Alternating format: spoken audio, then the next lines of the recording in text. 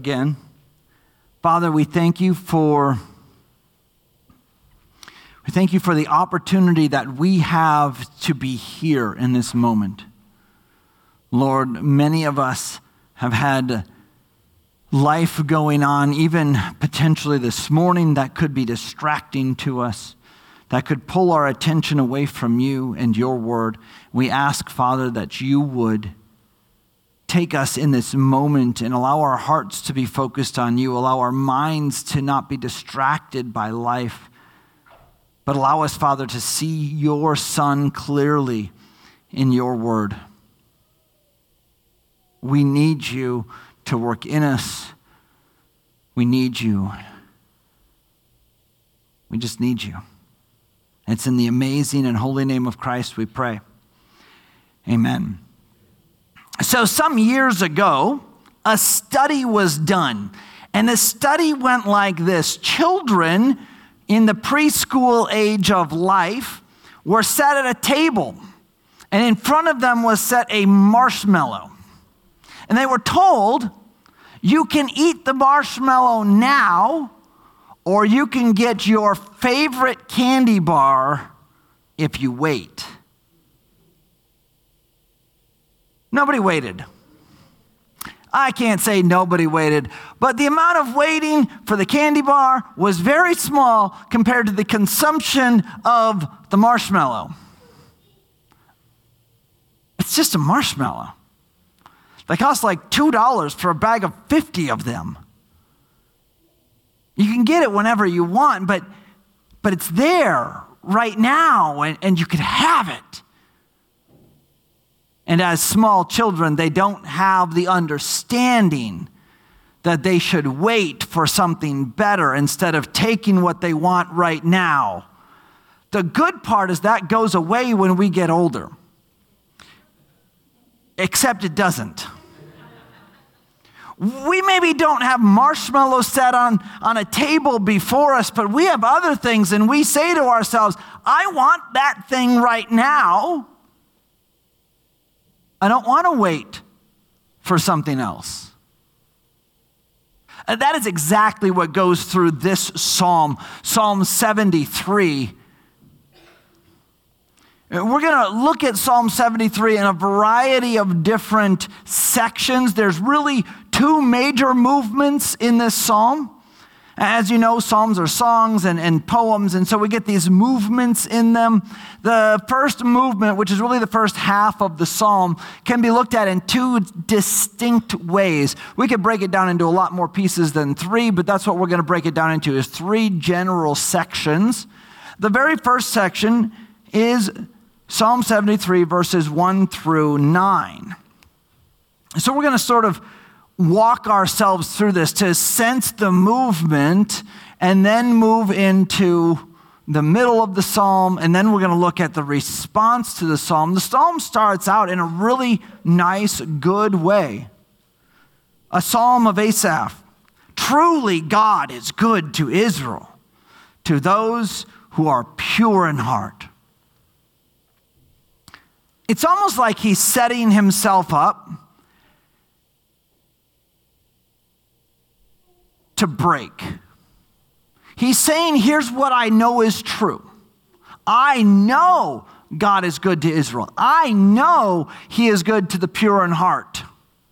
And he follows that with a conjunction. A conjunction is a word that connects two phrases or sentences together or ideas together.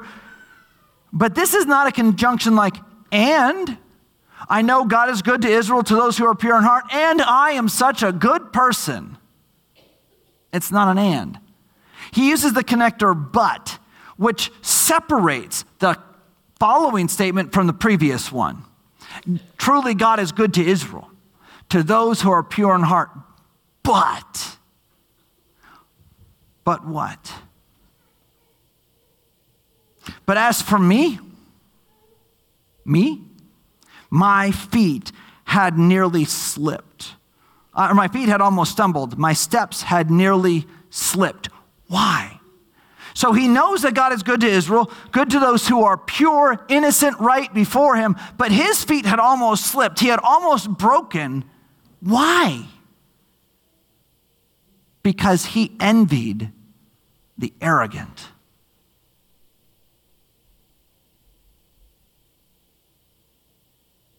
For I was envious of the arrogant when I saw the prosperity of the wicked. And that's what clues us in a little bit. And I can't speak for you, except that I'm going to speak for you. We all struggle in this area. We go about life and we look around us and we find people who are ultra successful, who are ultra bad people. And we kind of want what they have. We know we shouldn't. We know we shouldn't want what they have because we know that God is good to Israel, that God is good to the pure in heart. But I look around and I see all these people and they've got all this stuff that I would love to have. And that stuff can be whatever it is for us as individuals. It could be money, it could be power, it could be prestige, it could be a house, it could be cars, it could be family, it could be talents and gifts or whatever it is. And we say, I want what they have. For I was envious of the arrogant when I saw the prosperity of the wicked.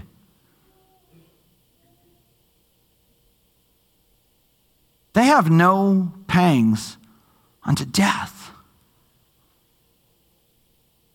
Their bodies are fat and sleek. They are not in trouble as others are. They are not stricken like the rest of mankind. What does the psalmist Asaph see in these broken, wicked people that he wants? They have no pangs until death. These are people we see, and their lives go easy. They're making all the wrong choices. All the things that we know are not right, yet the result of all of their wrong choices is the stuff that we want. They're fat and sleek. That's a weird thing for us to think about because we live in a different culture than what is going on here. And what's going on in our culture is that fatness is easy. It's easy to gain weight. Why? Because we have an abundance of high-calorie food that can be given to us at any point in time. And frequently, the higher calorie, less healthy food is cheaper and easier to purchase than the better food for you. So we eat the high-calorie, low-cost food, and we gain weight. So here he's saying, though, their bodies are fat and sleek, and we say, but we don't want fat and sleek. We want trim and in shape. So why would he say that their bodies are fat and sleek? And it's because their culture was different. They woke up. How many of you walk everywhere you go? There's only one person I know who walks everywhere he goes, and he sat in the first service, so I know he's not here. And that's Lynn Miller. The guy walks everywhere he goes. 6 o'clock in the morning, I showed up at a men's Bible study, and the guy walked 3.5 miles to get there. He is my hero. Yet, most of us are not walking that amount of distance at any point in time, let alone to be somewhere for a 6 o'clock meeting. But in their culture, they did. They didn't have cars to take them places. We were chatting about farmers in the first service. Farming used to be a highly exhausting endeavor. It took huge amounts of physical labor to farm a field. And as time has gone on, it's gotten easier and easier. They made tractors and they could plow like 8,000 rows at a time or something like that. And I was talking to a guy named Dave, and Dave's a farmer. And Dave's a farmer who's been farming for 50-some years. And he said that his job no longer requires physical exertion. The tractor does everything for him. He doesn't even have to steer the tractor. He just plugs into his GPS where he wants it to go, and it does everything except when he gets to the end of the row, he's got to push the button that says raise the planter, plow, whatever he's got on, and so it then turns him around and he pushes the button that says put it back down. That's the extent of his physical exertion, and so it's even changing there. That's not a ding on farming. It's efficient, it's good, it's expensive, but it's efficient and it's good. But these people, and this culture, In order to be fat and sleek, you had to be the most powerful of the most powerful, the most wealthy of the most wealthy, because the wealthy had more food than they needed to eat. And they didn't have jobs that required them to run around the mountains all day chasing sheep. They had jobs that allowed them to sit in their palace or in their home or in their business and just eat food. Because not only did people have huge amounts of labor to do, they also had a shortage of food. So they were hoping to eat just enough food to have covered the amount of calories, though they didn't know it was calories, that they expended in the day. They were just hoping to break even in eating enough to get there. I just hope to break even in that I actually did something in the day to burn energy. There's a difference in the cultures. So when the psalmist here says that these wicked people are fat and sleek, that means he's saying that they've gotten what everybody wants.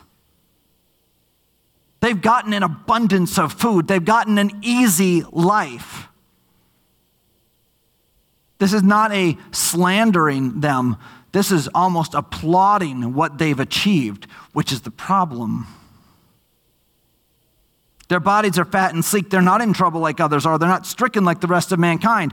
So the world was going about and does go about in this mode of dealing with trouble on a seemingly constant level. Stressors that are more than we want. Our bodies are breaking down. We don't have enough money to have the things that we're looking for or to spend it in the way that we would like. All of these different things that are stressors to us. And we look around and we see people who make all the wrong choices and they don't have those stressors. They have an abundance of everything we feel we're lacking in. And it makes us want what they have. And that's wrong.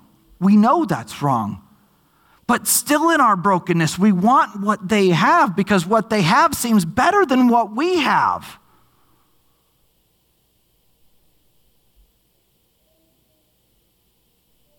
They're not stricken like the rest of mankind. And because of that, because their bodies are sleek, because they have no pangs, because they're not in trouble, because they're not stricken like the rest of mankind, therefore, pride is their necklace. I gave my wife a necklace when we moved here, or shortly after we moved here. It's actually quite a while after we moved here. For her birthday, I believe. She wanted something that was UP-oriented, so I gave her this necklace. And like you do with any necklace, she put it on and immediately stuffed it inside her shirt so that nobody would see it, right? Is that what you do with a necklace? Do you put it on so that nobody will possibly see the necklace that you're wearing? No, in fact, most people choose the necklace that they're going to wear so that it can be seen on top of or above their shirt line or whatever it is, but they want people to see the necklace that they're wearing. So here, when he says pride is their necklace, it is not just saying that pride is something that they have on them. Pride is something they have on them and they want everybody to see. Our culture applauds that. If you can tell everybody how much better you are than them, then you must be pretty good. You follow it up with what you're doing, but you're applauded for being arrogant. You're applauded for being prideful. That's what we've built. And even as Christians, if we're not careful, we fall in that trap. Pastors are a perfect example of this. Because we shouldn't be prideful. We should know better. But we are, and we do know better.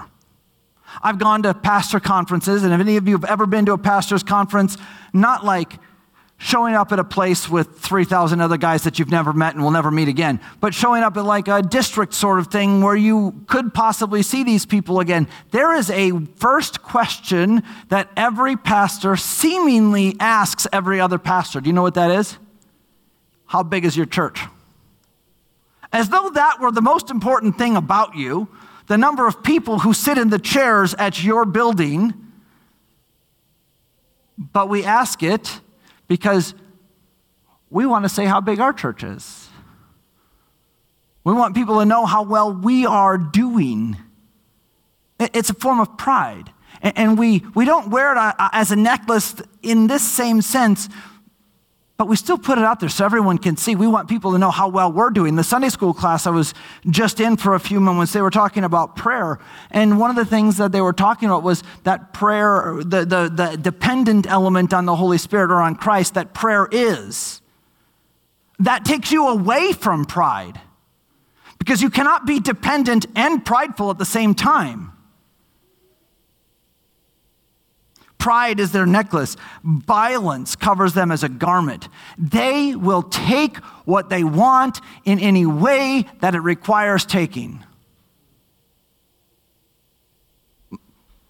But these are the people he was envious of.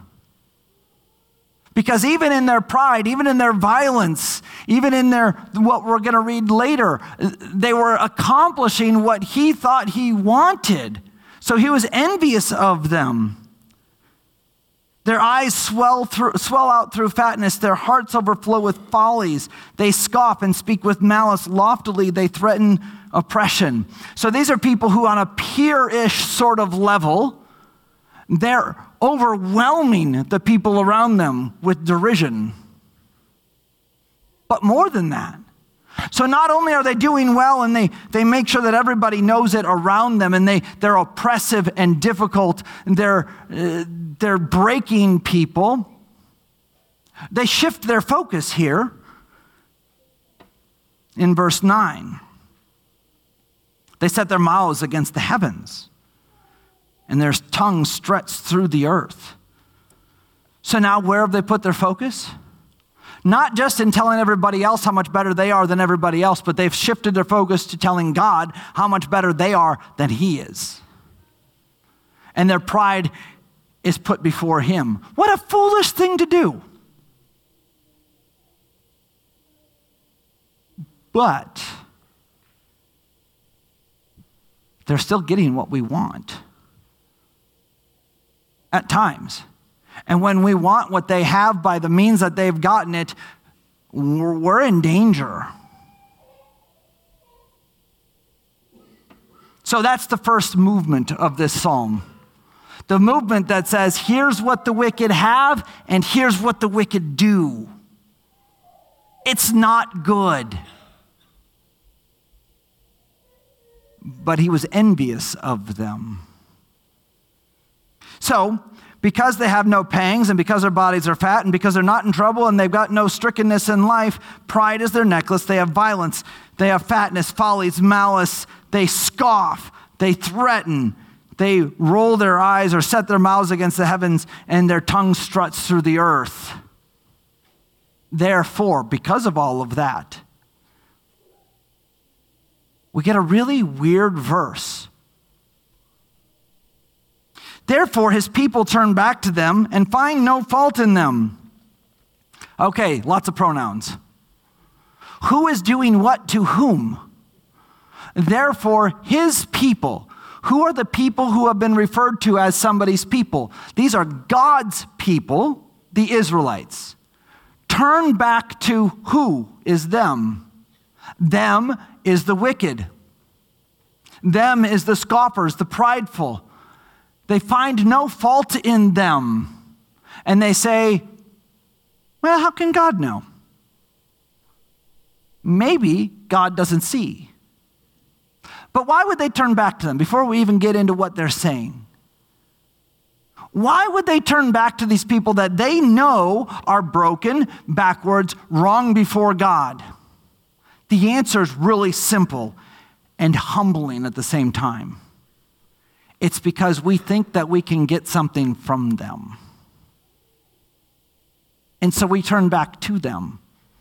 Because maybe we can ride on their coattails just a bit and pick up some of the leftover success that they're getting. Or they can take us to the place that we want to be. So jettison the problems. Let's just hold on to this broken person and say, you take us where we want to be. Because no matter how you're getting there, you're getting there. So God's people turn back to the broken. Turn back to the wicked. Turn back to those who are in opposition to God. Why? Because they can get something from them. And they say, how can God know? Is there knowledge in the Most High? Maybe God says that these things are true, but he doesn't really see what they're doing. They're just sort of skating by. We have a phrase that we use in America. It might be bigger than America, I don't know. But it puts us in a bit of a problem. And it's the same problem that we see here. I remember hearing people talk and they say, do you know how much that person's worth? And what they mean is, how much financial means does that person have? But what they just said was, this person has a great value because they have lots of money. And when we start measuring people's value based on how much finances they have, we are one half step away from saying, I'm not going to find fault in that person because they're making it financially. They're getting there. We want to tie ourselves to them in some way to gather what they've got. How are they getting it? I don't care. I just want it. We see that in sports players, in politicians, in leaders. We see it in businessmen. We see it in the random people around town. And we sort of have this idea that maybe God doesn't know how bad they are. I know it, but maybe God doesn't. So I'm just going to sort of go along with them and try to gain what they have along with them so that I can have more. Can very easily find ourselves there. Therefore, his people turn back to them and they find no fault in them. And they say, how can God know? Is there knowledge in the Most High? Behold, these are the wicked, always at ease. How can God say what he does? Because here's the wicked, they're at ease, their life is easy. They increase in riches. All in vain have I kept my heart clean and washed my hands in innocence. For all the day long I've been stricken and rebuked every morning. So let's compare these two. The wicked, always at ease. Asaph, the psalmist, trying to live a pure, innocent life before God, stricken and rebuked. And he says, in effect, I'm tired of it. What's the point? There's a whole book of the Bible written about this. And it's basically covered in verses 12 to 19 out of this psalm. The book is Ecclesiastes. And what the writer says is this: I've tried everything. And everything you can do in life is absolutely, totally, and without reservation pointless.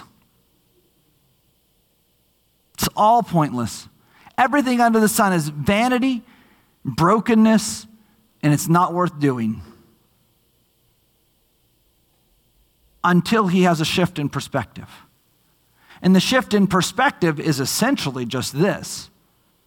Maybe I should look at it from the end point, not just this moment that I'm in the earth.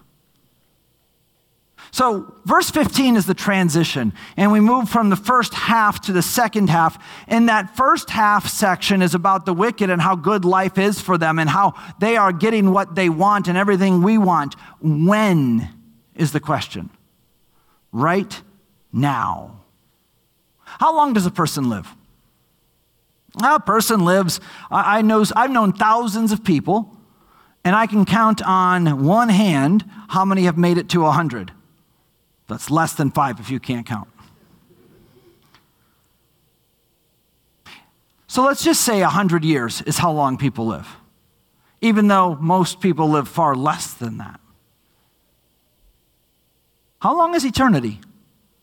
It's not actually measurable, so let's just say that it's 1,000,000 years, okay? How long is this moment in time, this 100-year lifespan, in comparison to a 1,000,000-year-long span? It's 1/100th of 1%. That's not much. And that's an important idea to keep in mind as we move into the second half of this, because all the psalmist has done so far is look at the 1/100th of 1% of time, not the big picture. So in this moment, it sure looks like they're doing well. So let's transition. Verse 15. If I had said what I thought, and he said, if I had said, I will speak this, sort of the idea, if I would teach this idea that the wicked are prospering and I want to be with them, like them, have what they have, if I were to have taught that, I would have betrayed what? I would have betrayed the generation of your children. Effectively, that means this. If he's standing here as a teacher, teaching people what it means to follow God, and he starts teaching them wrong, he's not betraying you. He's betraying your children. Because if I teach you something wrong and you take it and hold on to it, you're going to inevitably teach that to your children. And in your teaching that to your children, you will teach them wrong. So now your children are being taught wrong because I taught you wrong. That's what the psalmist is saying. Had I taught this to people, I would have been wrong, I would have been out of place, and I would have made it bad for your children. Had I spoken thus, I would have betrayed the generation of your children. But when I thought how to understand this, because it's still true that the wicked are prospering. It's still true that the wicked have what makes life easy, at least at times. He's not negating that reality. He's saying, but when I contemplated this, and this is verse 16, but when I thought about how to understand this, it seemed to me a wearisome task. It wore me out trying to understand this.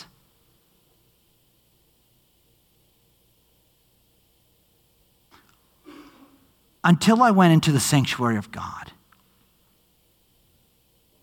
And when Asaph, the psalmist, took himself out of the moment and stepped back and stepped into the sanctuary of God. And we call this the sanctuary.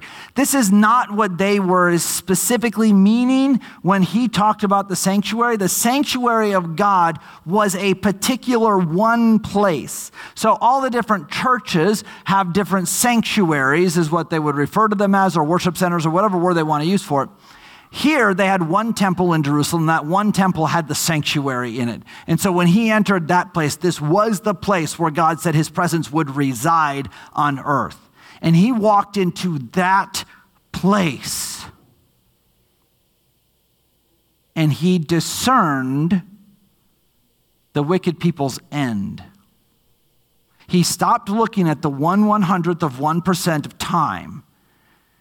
And he discerned, where are they really going? What is really happening? Truly, you set them in slippery places. You make them fall to ruin. They are destroyed in a moment and swept away by sudden terrors, like a dream when one awakes. O Lord, when you rouse yourself, you will despise them as phantoms. So, what is their end? What is the end that he recognized? We would flip to James chapter 4 to get a little picture of this. In James chapter 4, verse 14, well, really, we're going to start in verse 13. He says, come now, you who say, today or tomorrow we will go into such and such a town and spend a year there and trade and make a profit. So he's talking to people who are laying out plans for their life. Is making plans for your life bad? No. Is making plans to make money in your life bad? No. Because he doesn't rebuke them for wanting to make money. He doesn't rebuke them for making purpose. He rebukes them for thinking that they have control.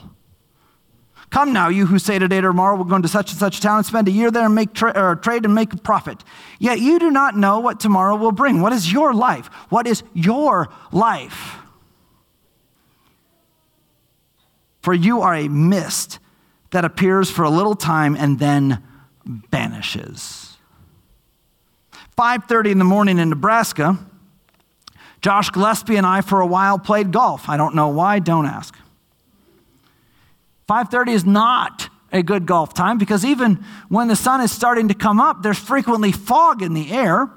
So the hole that we would start on is hole 10, and hole 10 goes out and bends to the right, and Josh stepped up and hit his ball, and I said, dude, I have no idea where that went. You can only see about 40 yards. He's like, I think it went straight and turned right. All right. So we walk out there, we try to find the ball. We do find his ball, but 15 minutes later, the sun comes up. And within just a couple of minutes, the fog is totally gone. What remained of the fog after the sun came up? Nothing. In fact, if you would have woken up at 6 o'clock and looked out your window, you'd have had no idea that I could only see 40 yards in the golf course because of the fog, because the fog was gone. What are we? We're like fog that just goes away. That doesn't mean you don't have value.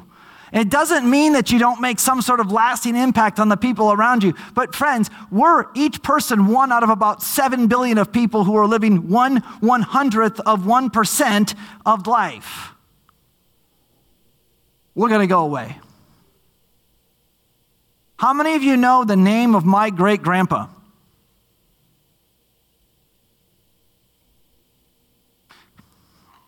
My wife raised her hand. Not fair.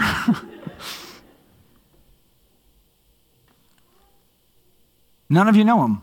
Has it changed your life to this point? No. Was he a good man? Yeah. We will go away.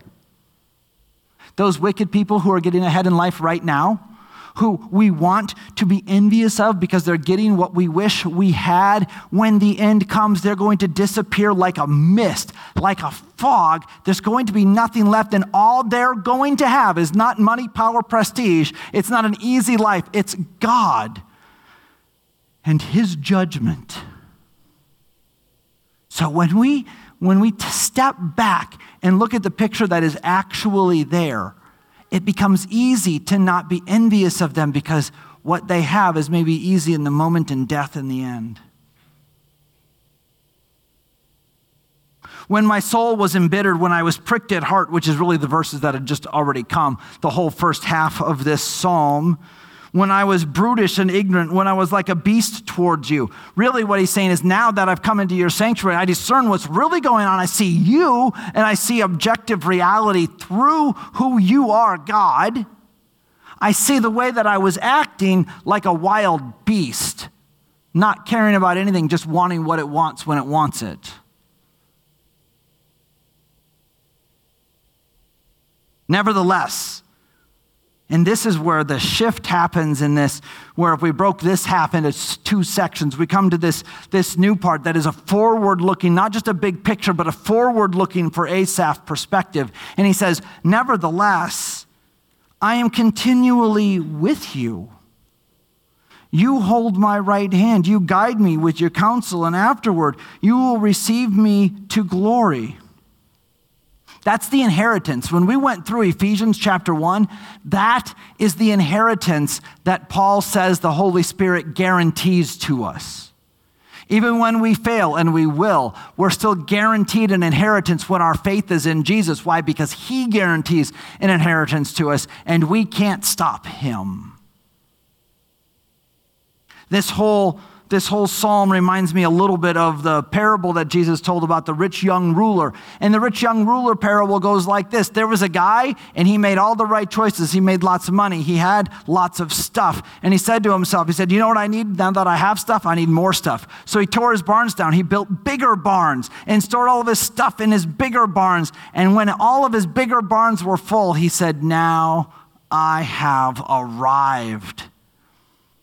And God said to him, you fool, tonight your life is required of you. You spent all your life trying to gain and gain and gain, and now that you've gotten it, it's over. Your very life is required of you. Okay, so now we step back and we discern their end. Not in a malicious, we want you to pay sort of way, but in the way that should drive us to compassion that says they need Christ. And we need to be the ones that bring him to them. Why? Because they're living in this perfect world life idea, but they're headed toward a cliff and they're going to die because of it. Now we know in that God is with us. Nevertheless, I'm continually with you. You hold my right hand. You guide me with your counsel, and afterward you will receive me to glory. Whom have I in heaven but you? When it really comes down to it, who do I have but you, God? And there is nothing on earth that I desire besides you. When we really grasp who he is, in this moment, when he came into the sanctuary of God and discerned who God was, what did he want? Nothing but God. Job had a similar experience when he had lost everything and then spent time praising God and then lost everything more, his health even. He asked God why. And God answered him. And we're not going to get into the details of it, but God's answer to Job was this. Hey, Job, funny story. I made the earth and I'm God. You're not. And Job's response to that answer was, you're right. And now that you've said that, I don't need to question you anymore. Now that's very simplistic, right? But that's the general movement. Job never got an answer for the trouble that he had. The psalmist saying that he feels rebuked and beat down all the time. He doesn't get an answer for it. But he discerns who God is and then what God is going to do because of who he is. And then he doesn't need the same answer that he thought he wanted because God had given him a more sufficient answer. What do we need and desire besides God? When we recognize who he is, nothing. We don't need more money. We don't need more cars. We don't need more prestige or power or anything. We just need him. My heart and my flesh may fail, and they will. We know what's right. We know what we need and what we want, and yet our hearts will fail. How will they fail? We'll go back to a life that starts in verse 2. But as for me, my feet had almost stumbled, my steps had nearly slipped, for I envied the arrogant. That's when my heart and flesh fail. They're not strong enough. I'm not living dependent on the Holy Spirit. I'm trying to do it on my own, and when I try to do it on my own, I will fail. But God is the strength of my heart and my portion forever. So even when we fail, God is that in our lives forever. For behold, those who are far from you shall perish, and you'll put an end to everyone who is unfaithful to you. Ephesians, looked at something on my Bible. Okay, so I have never had this before. I just made the same 2 word errors in this sermon that I did in the first one. I couldn't say the word Psalm. I said Ephesians, and then I said, Philippians, and it's not either one of those. I have never done that in my life. Anyway, kind of funny story. Yes, everyone can laugh at me. It's okay. I'll just cry myself to sleep. Psalm 34 says that God is near to the brokenhearted, saves those who are crushed in spirit, but those who oppose him, he will destroy. For behold, those who are far from you will perish. You put an end to everyone who is unfaithful to you. But for me, it is good to be near the Lord, for I have made the Lord my refuge. For I have made the Lord my refuge. I abide in him. I'm trusting in him. All of these things to what end? That I may tell of all your works. So the psalm starts out saying God is good to Israel, to those who are pure in heart, but I'm broken.